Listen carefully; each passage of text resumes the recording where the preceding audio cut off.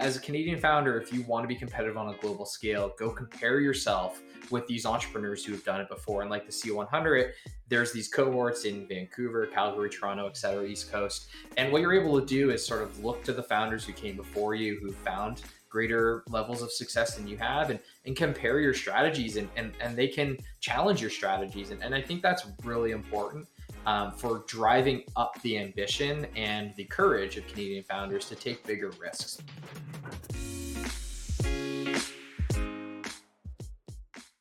Well, today I'm really excited because we get to speak with the wonderful Kyle Campbell, CTO and founder of, CEO and founder of CTO.ai. You can see why I made that mistake.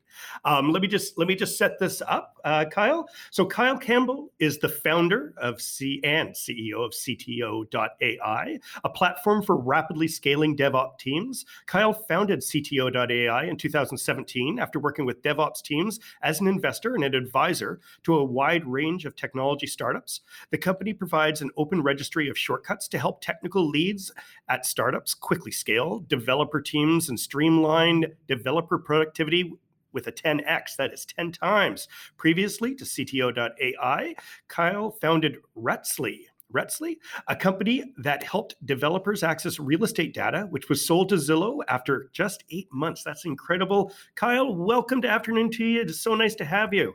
Yeah, thanks for having me. That's quite a mouthful. It's never easy to be the CEO of CTO.ai. So you did very well with that one. It's not an easy phrase to put out there. Well, thank you for saying so. Thank you. I mean, founder and CEO of CTO.ai. So That's right. we are. Is there? I mean, it's already a pretty short way of calling it. Is there a shorter way that you refer to in-house? As the company, no, just CTO.ai. We keep it pretty literal. I have a history of naming things relatively literal with a bit of fanciful indication. Retzly was also something of a literal translation of something that's called the Real Estate Transaction Standard, and so we called the company Retzly. So yeah, no magic branding here, just very literally naming things exactly what we enjoy to spend our time on. You love your acronyms. I get that. And I love that. Well, so we met maybe, I guess it was a year and a half ago. I would say probably when you guys were, really generous and sponsored the Van Hacks hackathon, and you got to be a judge. And I was really impressed by, I was impressed by two things, actually. A, that your questions and your thoughts around judging, honestly, it was great. I could see that you have that analytical mind, but also the team that you sent to be either supported or support your HR initiatives or anything. They were fantastic. Like, I was really impressed. You could tell world-class organization right away. It's not just the founder that does that; it's the whole team. And clearly you've created something that's great. So I applaud and congratulate you for that. So tell you what. I read out what CTO.ai says, and that was so tech jargony.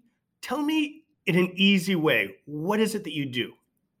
Yeah, and that's also a bit of an outdated example in some ways. We're obviously an early stage product company iterating through product market fit, but we haven't always been a product company. We started out as a company who was helping startups support their engineering teams through managed DevOps services. When we talk about DevOps, what DevOps is the philosophy and the best practices of how to run an efficient and highly scalable engineering organization. And then you immortalize those into tools. Often when companies try to roll out developer tools, it's very time intensive and cost prohibitive to adopt a lot of the best technology. So we looked at this problem. We said, how could we improve the experience that software developers have when they're delivering and releasing software to production so they could release more rapidly, roll back more quickly, and most importantly, measure everything? Because when you can measure it, you can manage it. And one of the most challenging things in software engineering over my 20-year career is creating that business case for technology. I generally believe that technology has a diminishing return over time. And so what we've tried to do is rethink the developer experience or the developer workflow with a new kind of continuous integration to continuous delivery software that runs natively in Slack and allows you to essentially automate different tasks within your developer experience and distribute it to your whole team without having to think through as much of that complexity as you'd otherwise. This means you get a higher leverage on the time that your developers spend shipping software, and you can hire from a broader pool of talent, making your team more accessible to junior talent who are often more available in the market. So this has been something that we've been working on for about 3 years, and at the beginning of this year, we shifted gears quite a lot to really just focus on the product in sort of a venture capital track, and that's what we've been working on for the last 3 quarters is having this product in market and fitting it into these organizations in such a way where we're helping create a lot of efficiency for software teams and driving that justification that the businesses need to further reinvest in the software development tooling layer. Oh, very interesting. I mean, data is king, and you have to know where you are in order to, check out your velocity and make sure everything's healthy. So, I love to know that there is a great local company making, tools so that everyone else makes great software, which is kind of you've got a little bit of a parental thing going there for you, which I think is pretty cool. So tell me about the founding of the company. Where did it come from? Where's the idea from? Yeah, it feels like a long time ago in some ways. It happened in some ways by accident. I had sold my last company to Zillow and spent 2.5 years there, and I was anticipating a big life change, which was my son being born. At that time, I was really asking myself, what do I want to do next, and what would be the most meaningful thing for me? I thought at that time that being able to invest in startups would be one of the best things I could do. But obviously, I was not going to be able to compete with legitimate investors as this, nobody from North Vancouver. I wanted to bring some of my experience around software development and building technical teams that I'd sort of proven out during Retzley. And in doing that process, what kept happening is these companies kept trying to hire me as their CTO, and I started to really dig into this problem, which I understood to be this huge sort of cost center within software development where it's hard to hire and scale these engineering teams. So I started asking myself, how could we solve this problem? And so naturally, as an entrepreneur, once I started to understand that there's a $300 billion market of lost developer productivity every year, I really couldn't ignore that. Chose to bootstrap the business for as long as possible to figure out how we could approach this very large problem of using data and business intelligence to enable software infrastructure and development teams, and sort of came to a place last year where we felt the timing in the market was right and the trajectory of the business would allow us to shift gears into a more product-centric opportunity. Very, very cool. Well, the name again. Okay, I'm going to harp back on the name. You said, you like your acronyms. I totally dig that. But CTO.ai, and you said it was founded around 2017. Correct. So getting that domain, because the domain's beautiful. Like even just the domain is beautiful in its simplicity, and it says what it does. I mean, CTOs require you, and it's the AI, it's the intelligence behind it. Did you have other options, or did the domain drive the name, or did the name drive the domain? I was surprised that domain was available. I also have many other domains of a similar context. Mm-hmm. And I tend to be someone who goes on these sort of rapid domain buying sprees in the middle of the night. And this was one of those ones where I was fortunate and thinking through what would be possible names. And it was available. So I jumped on it. And I think when you know it's right, you know it's right. And for me, it's right when it's, not flashy or far abstract. It's as literal as possible. And at that time, the problem I was really facing, or the sort of opportunity, I guess I should say, I was really facing, was these teams who kept trying to hire me as their CTO. And at the time, I thought about it a little bit more like a fractional CTO. And now we think about it a lot more like a cloud product. But the name was always something that seemed very direct and certainly resonated with the key people who were trying to reach out to support with our product, which is CTOs, especially early stage CTOs who are growing quickly and want to make sure that they're supporting their engineering teams. For sure. I got to admit, the first time I heard the company name, I think it was maybe a C100. It was something that I remember reading about it in an email or something, and I instantly thought, that's not a Canadian company, that's a San Francisco company, and they paid a lot for that domain because that's good marketing. Like that's really good. So I was actually really tickled when I found, it's a local company. Okay, good work. Yeah, And I think it was about $100 a year or something, and bought it here in North Vancouver. So that's very nice of you to say. Yeah, well, you know what? Because we looked at, when we we were Two Tall Totems, and we changed our name. It went to TTT, .studio, but we looked at TTT.com and it was for sale, but it was for $3 million US. And we just decided it wasn't worth it, mostly because we didn't have the $3 million to begin with. But it's just an insane amount of money to think that, that's just a few letters. So the fact that you're able to get it so succinctly, I think that's super cool. Super cool. Well, you know what? You're in a super nerdy job. I mean, you're talking DevOps, you're talking, stuff that 90% of the world isn't going to really understand. But you're self-taught, which is really impressive, I think. I remember back in the day, I was doing coding when I was 7, way back in the day too, but not at like a super high level. Tell me about the experience. What got you into coding? What gave you the bug? Probably entrepreneurship. My father was an engineer. He worked in a tire plant fixing machines. He was the person that would wake up at 2 a.m. and go in and fix the machines that would cost the company, millions of dollars if they weren't fixed by morning. And so I think I got some of it through sort of, I guess, genetics. But really, there was an entrepreneurial spark for me early on, and I never, should I say, put technology first. But I did have sort of an obsessive and tenacious need to learn things. And really for me, the driver was I wanted to create my own ideas, and software was a way for me to create ideas. And where it started really was a passion for music and wanting my band to be famous, and trying to create communities and websites for my band, and then turning into event promotion as a teenager. And so really, I just kind of grew up on the internet in a small town, and the internet was a window to the outside world. And programming was a way for me to, immortalize my sort of ideas and my creative side on the internet in such a way where I could see people. And I just sort of progressed from there. And it never really was an option for me to pursue university. I'm very open about the fact that I dropped out of high school to pursue sort of learning on my own.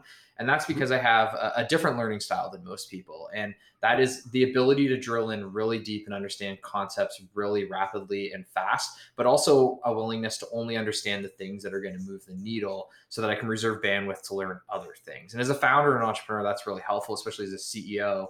That's really helpful. But I'd say in software engineering, it was something that got me off to a really slow start, to be honest with you. I probably spent 6 years trying to learn how to build software by myself. And then in 6 months of learning from a really high performing team, I probably quadrupled my actual quality of delivery.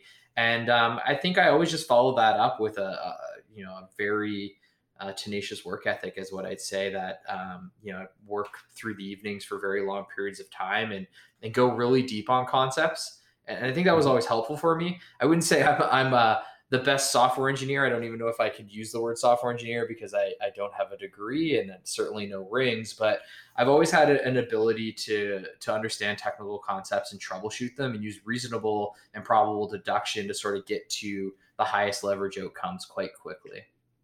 Oh, very cool. Very cool. Well, one thing that you just touched or just spoke about that I love is the fact that there's that connection between music and programmers. And people, Sure. they think they're incredibly exclusive, but the talent that I see out there, and when all of a sudden an instrument comes out and like everyone's good at it, all of the engineers, and it just shocks me. But I think, there is that brain, and there is also, code is beautiful. A lot of people don't really understand that, but it's flexible in the way you can tell the story a thousand different ways in order to get the same outcome at the end. And I think music has a very similar thing. It's a personal journey to realization. And I'm really glad. What type of music were you playing at the time? I've played all sorts. I definitely think that music, math, and programming are connected. I certainly think math is one of the things that's sort of at the center, logical thinking. I started in jazz music, in small jazz and orchestra jazz, and then certainly had my sort of punk rock and metal eras later on. And I don't play that much anymore, but drumming software is sort of one of those things where I also became really, really enamored with the idea of rhythm, and how to manage rhythm in collaboration with a band. So it was something that I think was a strong precursor to the logical thinking, which led me down the path of programming. And I've talked about this with others, is I think there's a very strong connection, not just on the creative side, but on the logical side as well, with music and programming. Oh, that's really cool. That's really cool. And you said a small city. Is that Halifax? No, not hell. That would be the big This city. is not small. Yeah, I grew up in Colebrook, Nova Scotia. So if you find Acadia University on the map and Yeah, you no, no. head, yeah, and you head west, a few counties, that's where I live. About 30 minutes from Wolfville is where I grew up until about the age of 16. Lived in Toronto. Then after that, Banff, Alberta, Toronto, and been here in Vancouver for the last 10 years. When you're doing your previous company, was that in Vancouver or was that out of Toronto? Yeah, so I moved here in about 2007. Started Retzley in 2013, August of 2013. Met Mike Edwards, joined Grow Lab, and we sold Retzley in June of 2014. So I Okay. was maybe 5 years into my journey here, and it was a very sort of short run at Retzley before it was acquired, and then two and a half years at Zillow, and then started CTO about 3 years ago. Very cool. Now you're part of the C100, I see. That's correct. And yeah, and I've gone down twice as an observer to the 48 hours in the valley. Were you part? Have you done a 48 hours in the valley as as yourself or with CTO.ai? Yeah, I've done it twice, and also am as sort of a continuing contributing member um, in an ongoing way. So my first experience was with Retzley, and it was sort of an unofficial welcoming into the 48 Hours in the Valley, and then more officially with CTO. And I'm a big advocate of that program in particular when it comes to Canadian entrepreneurship. I think it's incredibly important for Canadian founders to leave Canada and spend some time in Silicon Valley. I mean, it's obviously hard to do that right now, but in sort of the old normal, I think that's one of the most important things that any founder can do to sort of calibrate themselves. And just like I said earlier on, I was programming for 6 years, and it wasn't until I sat down with real programmers to measure my skills against them that I accelerated. It's the exact same thing with entrepreneurship. You really need to go and spend time with those founders who have been through the things that you're going to try to go through, and that gives you such a greater foresight into how you approach, and ambition. I think is another piece of it. I think it's really, really important for Canadian founders. Well, I couldn't agree more. And honestly, the C100, I mean, for those who don't know, the C100 is an amazing group well, it's more than 100 now. The original intent was that there was 100 of, what I'm using air quotes that you may or may not see, but there were 100 of the top tech executives or business executives that Yeah. really want to see success in Canada. So what their mission to do was to try to drive through their channels and their networks opportunity for Canadian entrepreneurs. And then they have, is it twice a year, I think, the 48 hours in the Valley? It's at The least once. programming's changed a little bit recently. They've shifted things around a little bit. The Mhm.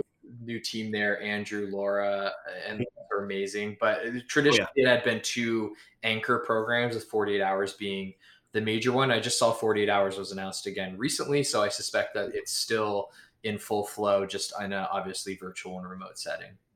Yeah, well, it's a great place not only to meet people down in the valley, or there's people from New Jersey. I mean, like VP of whatever from Verizon, and big people from you know Amazon, Samsung, you name it. You're just shocked to find out, hey, you have the connection with them.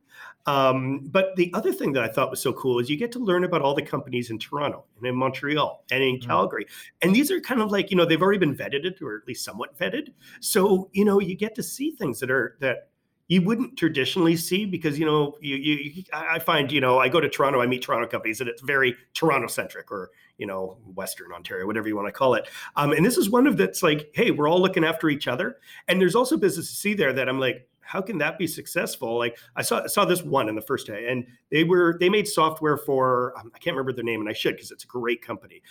They made software for marathons.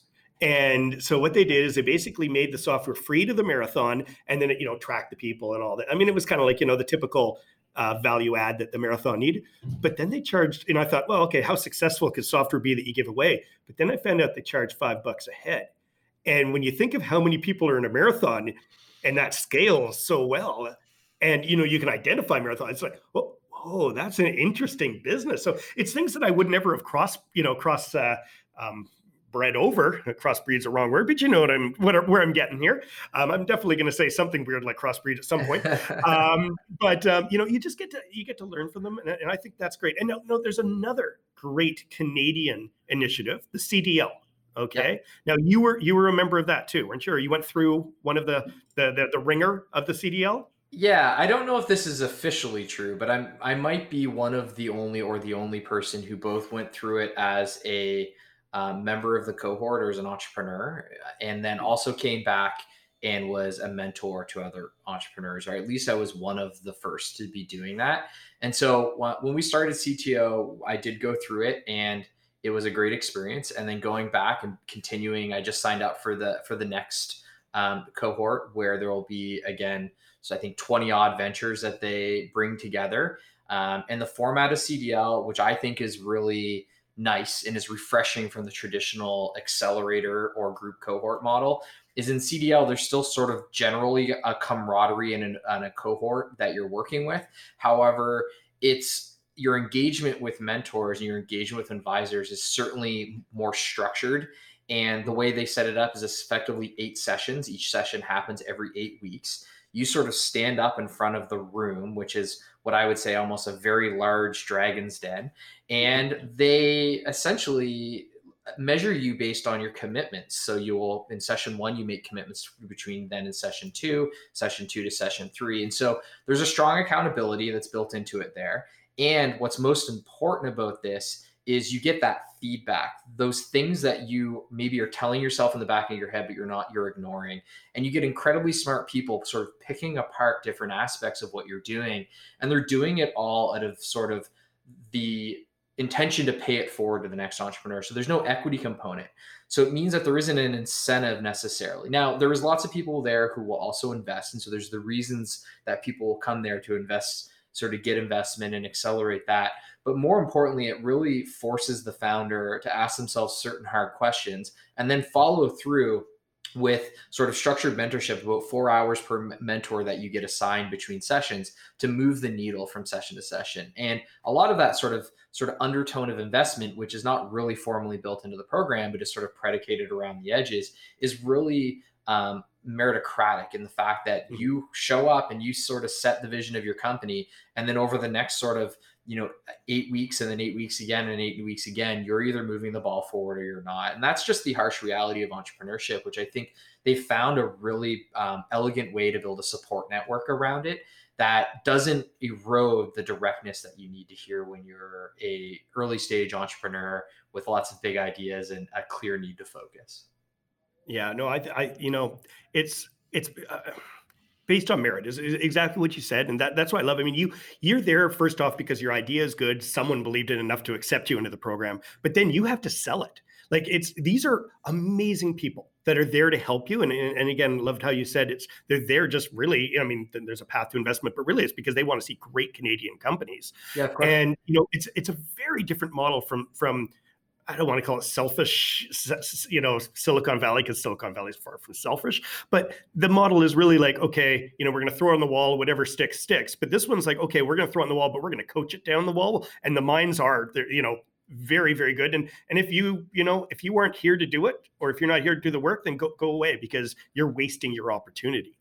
Yeah, I think it pushes founders more towards that ambitious, throw it at the wall, figure out what sticks. But I think at the same time, it sort of sets a bar, and it sets a clear sort of like bar around, hey, as a Canadian founder, if you want to be competitive on a global scale, go compare yourself with these entrepreneurs who have done it before. And like the C100, there's these cohorts in Vancouver, Calgary, Toronto, et cetera, East Coast. And what you're able to do is sort of look to the founders who came before you, who found greater levels of success than you have, and compare your strategies, and they can challenge your strategies. And I think that's really important for driving up the ambition and the courage of Canadian founders to take bigger risks, because unfortunately we're sort of known around the world as sort of this friendly place where we say, excuse me, and don't want to butt in line. But when it comes to entrepreneurship, sometimes you really have to go out there and sort of take what's yours. And there is a little bit of that competition that needs to be found, in that competitive spirit. if you're going to build a really big company. So their sort of mantra of I think it's build something massive is sort of the undertone of what they say is they're looking for companies that have venture potential, and then they're trying to maybe support them is one way of saying it, but I think challenge them into thinking bigger, and comparing themselves with that international opportunity that you'll see in a more Silicon Valley mindset from the start. No, for sure. And also, I mean, one thing that I think is pretty unique about that program is it's really driven from the universities. At the end of the day, you think the universities, oh, they're the egghead institutions in the sky that aren't really business. It's kind of like thought and all that, and that's great. Yeah. But at the end of the day, they're also institutions where they bring us, new minds, whatever it is that's going to do it. And because it's gone through the universities, like I know personally, because we have Amer, we have Tiffany, we have Jose, our CEO, they all spent time supporting, through either the MBA program or through the undergrad program, supporting it. And I got to say, like Tiffany, she's a BA co-op student with us. She's got an incredible mind for business. Like I want her to work with us forever because she's so darn good. But the exposure she got through meeting people like yourselves and all this is like, you can't get that at a university, like real exposure to companies. And to have that marriage, I think it's just, fantastic. Yeah, it's interesting. I think a part of the idea came out of, I mean, Paul's talked to this a lot in Vancouver, where I think it generally, the founding principle was trying to take these ideas out of the lab, as Paul would always say here in Vancouver. And I think what's interesting about that is there's a real bridge in the gap between not just the average technology founder who's based in Gastown, but now when you go into the peninsula and you take things out of the lab and you try to start talking about the ambition and fundraising and VC interests, it's a very important sort of education process for people who want to commercialize deep technology. And I think what's really good about it, in my opinion, is it's sort of pushed aside some of the conflicting interests of the old accelerator model and repositioned it in a way that I think it certainly isn't perfect. No process is, but it's definitely a process I would advocate for, because again, you're getting that directness and that feedback that you need right from the start. And you're not sort of being carried through a cohort around the promise of meeting different sponsors. The interest really lies in being supportive to the founder's ultimate ambitious goal, and giving them that hard feedback sometimes if they are not on the right track. For sure. And I know there's just so many good companies who have come out of it. I mean, Chris, I went to high school with Chris from Dooley. Were you in that? In that cohort? Chris was in my cohort. Yeah, Chris is great. Dooley is awesome. Yeah. Yeah. And, and I love their focus also on the AI side of things, which, of course, with Dooley, I think they're Dooley.ai, your CTO.ai. I think you fit the model right there, which is fantastic. Well, recently you guys did something that I think is super cool, okay, with Cameo. Okay, right. Now for those who don't know, Cameo is a place where you can get A, B, and C grade actors to do a birthday greeting or something like that. Now, what you did is had David Hasselhoff, love it, Flavor Flav, and Carol Baskin. I'm supposed to pretend I don't know who that is, but I do know who that is.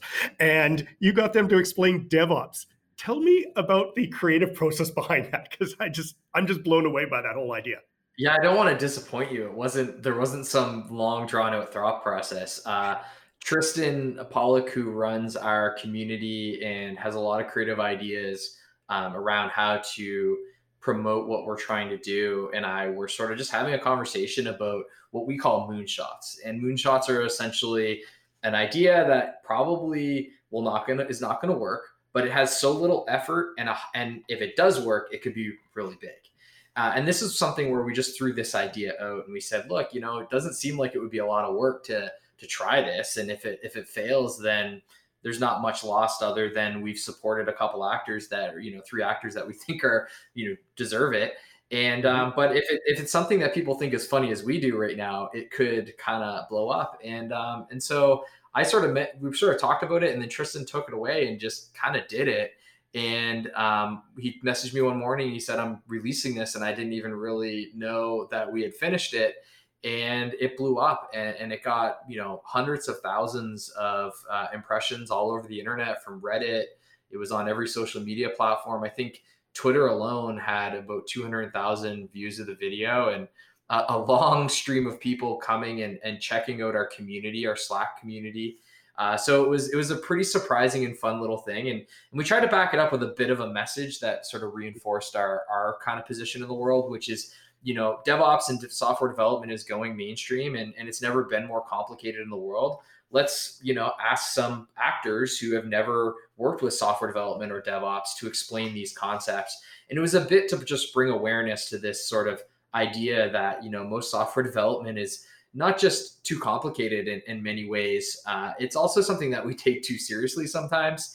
DevOps is very serious. And sometimes, whether it's sort of The Office or it's, David Hasselhoff talking about Docker, it's fun to just sort of step back from the technology for a minute and ask ourselves, what are we trying to complete here? So it definitely was something people really liked. I think I only saw one negative comment, and I think they just didn't like that we had the Cameo logo on there, but those guys are great as well and deserve all the credit. So everyone else just thought it was great, and happy to have been able to serve people a little bit of DevOps joy through it at one point during a tough year.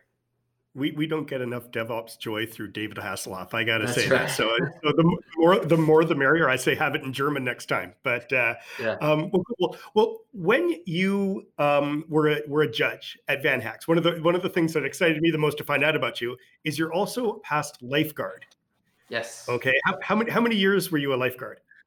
Geez, it was so long ago. I did it as soon as I was able to at 16. And then Yeah. it was my summer job and sort of winter job. And in the summer, I would teach at the outdoor pool. In the summer, I would teach at the prison. And I did Really? aqua size in the winter. You ever done aqua size? Aqua size Yeah. is a good time. And then in the summer, it was more kids lessons. I think I renewed twice, maybe. So I think I had 6 years, but I only worked for 4 of them. And I think the last 2 years that I had the certification, because it was 2-year certifications, I don't think I actually worked as a lifeguard. I think I moved into tech at that point. Oh, fair enough. Yeah. I still get nightmares that I'm not certified, which is hilarious. Like I'll have dreams that I'm lifeguarding, and all of a sudden I realize I can't do this. I legally can't do this. Yeah. But with that said, I would actually say I learned the most about management through my years of lifeguarding, because I did multiple jobs. I did the the typical union, just get paid and leave municipal job, which great people, not the most exciting job, but it was a great people. But I did do, I don't know if what the name is anymore, but Splashdown Water Park. Okay, the water Right. slide. Well, I was actually the head lifeguard of that one for almost 8 years. So every summer at university, I would have my own little fiefdom where I'd hire between 50 and 70 people. Wow. And, it actually taught me, from a relatively early age, how to budget, how to, just be around people, how to lead by example as opposed to just telling people what to do. And I think an environment like lifeguarding, it's really important for that because, these people are making minimum wage. And they're, well, a little bit more. I mean, the municipal pools obviously did better, but this is a private thing. And how do you make it so that their life is fun, that they want to come back? And I think we were successful. And I would actually say a lot of what I learned there is what made TTT, because it's all about culture at the end of the day, right? You want to make it fun. So anyhow, I just wanted to touch, what's your one, if you had to give advice from your days of lifeguarding, what's the one thing you learned the most from? I think it wouldn't be as constructive as that maybe at the surface, but it was very constructive for me. I think I learned the value of working smart, not hard, because I think in lifeguarding, unless you're sort of doing wake lifeguarding, like out on a beach with surf and everything, you have your surf creds. It's pretty 15 minutes on, 15 minutes off, but you learn the importance of focus, of attention, of disseminating a lot of disruptive information into the things that are the most critical. And then the other thing that I really took away from it was certain forms of communication, especially with children. And I thought one of the most rewarding pieces of lifeguarding was actually when working with toddlers who didn't have exposure to swimming and leveraging their naivety to help them get over the fear of water in such a way where they just became comfortable with it. And I think there's a real art to that. And I think it's something where I've always appreciated a beginner's mind throughout my career as a result of that, and have tried to cater to that style of learning wherever possible, because I think it's a freeing experience to support somebody who's sort of naive about what is in front of them with being successful despite not knowing what's in front of them. So I think that was maybe the things I took away that were more constructive, but certainly working smarter instead of working harder was one of the core things I do recall as well. Oh, I totally dig that. It's kind of, you just made me kind of think about it. I mean, at the end of the day, lifeguarding is about pattern recognition, right? You stand here, you scope this exact pattern, and then you do it again. Yeah. And you're looking for, and you're building like a profile of every person who enters the pool, and based on their behaviors, you're starting to understand their risk assessment and probability of them drowning themselves or drowning someone else. And so it's almost like you're building this sort of like mathematical model of risk distribution in the pool. It's not necessarily that. Exactly. But yeah. That's that and aqua size, which I actually only got to do once, but it was my last day. So I quit because I started my first startup, and actually that was one of my things, because it was such a comfortable job by then. It's just like, I got to quit. Like, I got to do it so I get hungry so my startup actually can take off, right? So it might be worth telling people what aqua size is, because that's a whole other animal. Well, you know what? You were the full instructor. You tell you. So aqua size is the act of aerobics in water. And most commonly, it's something that people with arthritic conditions and sort of maybe health issues, or sort of scenarios where they want to take weight off their joints, but still get some exercise through using water as the friction. And you're essentially teaching a class of maybe somewhere in the 5 to 10 people, most often older women. It seems to be very much something that they subscribe to quite a bit because of arthritic conditions. You'll often get the group of gentlemen that join, but very, very not so much. And I'll tell you, I've never had as much fun as I have swimming around in the pool, listening to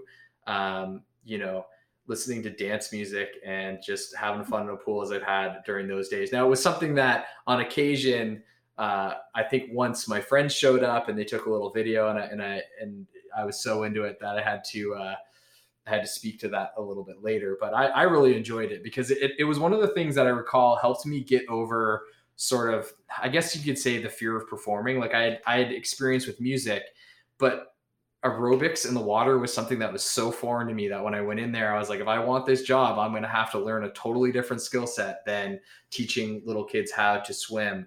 I need to cater to this sort of dance music and this high energy thing. And it's going to be real hard on a Saturday morning when you're 19 years old and just were allowed to go to the liquor store for the first time. So it was an interesting experience that I learned a lot from. Well, I love the way you describe that, because it's bang on. I mean, it's people that also, I mean, I wouldn't say they're the most athletic. They're there to get exactly what you described. They're there to get it, but it's also such a social thing, and they love it. And they see you, I'm pointing to you as the instructor, as someone that's imperative in their life, and that's kind of nice too. So. We'll get off the lifeguard thing. It's more of a community thing, but I was really glad to know that, that touched you, because I think it's, you get decertified, but clearly it never leaves you. Yeah. There's I'm sure there's a long list of lifeguards who are interconnected through that experience. It's pretty similar to every lifeguard I've ever talked to. That exactly how we described it. Fantastic. Well, you know what? Let's leave it at that. Let's leave it at the high point of lifeguarding, Kyle. But thank you so much for being on the podcast today. It's been great chatting with you and learning a lot more about the great stuff you and CTO.ai do. Thanks, Chris. I always appreciate your high energy, positive attitude, and vibrant discussion. So thanks for having me. Very glad to be here. Excellent. Thanks so much, Kyle. Hey, Afternoon Tea listeners. If you got this far, I assume you like this episode, and that is awesome. Thank you. In such a case, please rate and review Afternoon Tea podcasts and subscribe on Apple, Spotify, or wherever the heck you get podcasts from. Afternoon Tea is a new podcast focusing on the business of technology in Canada. We do have some great guests lined up for future episodes, but we would love to hear your thoughts on who we should be speaking with too. If you'd like to email us, please do so at podcast@ttt.studio. That is podcast at TTT, that's 3 T's, .studio, STUDIO. You'll notice there is no .com because we are that sophisticated. Furthermore, you can find us on social media at TTT_studios. I look forward to chatting with you soon.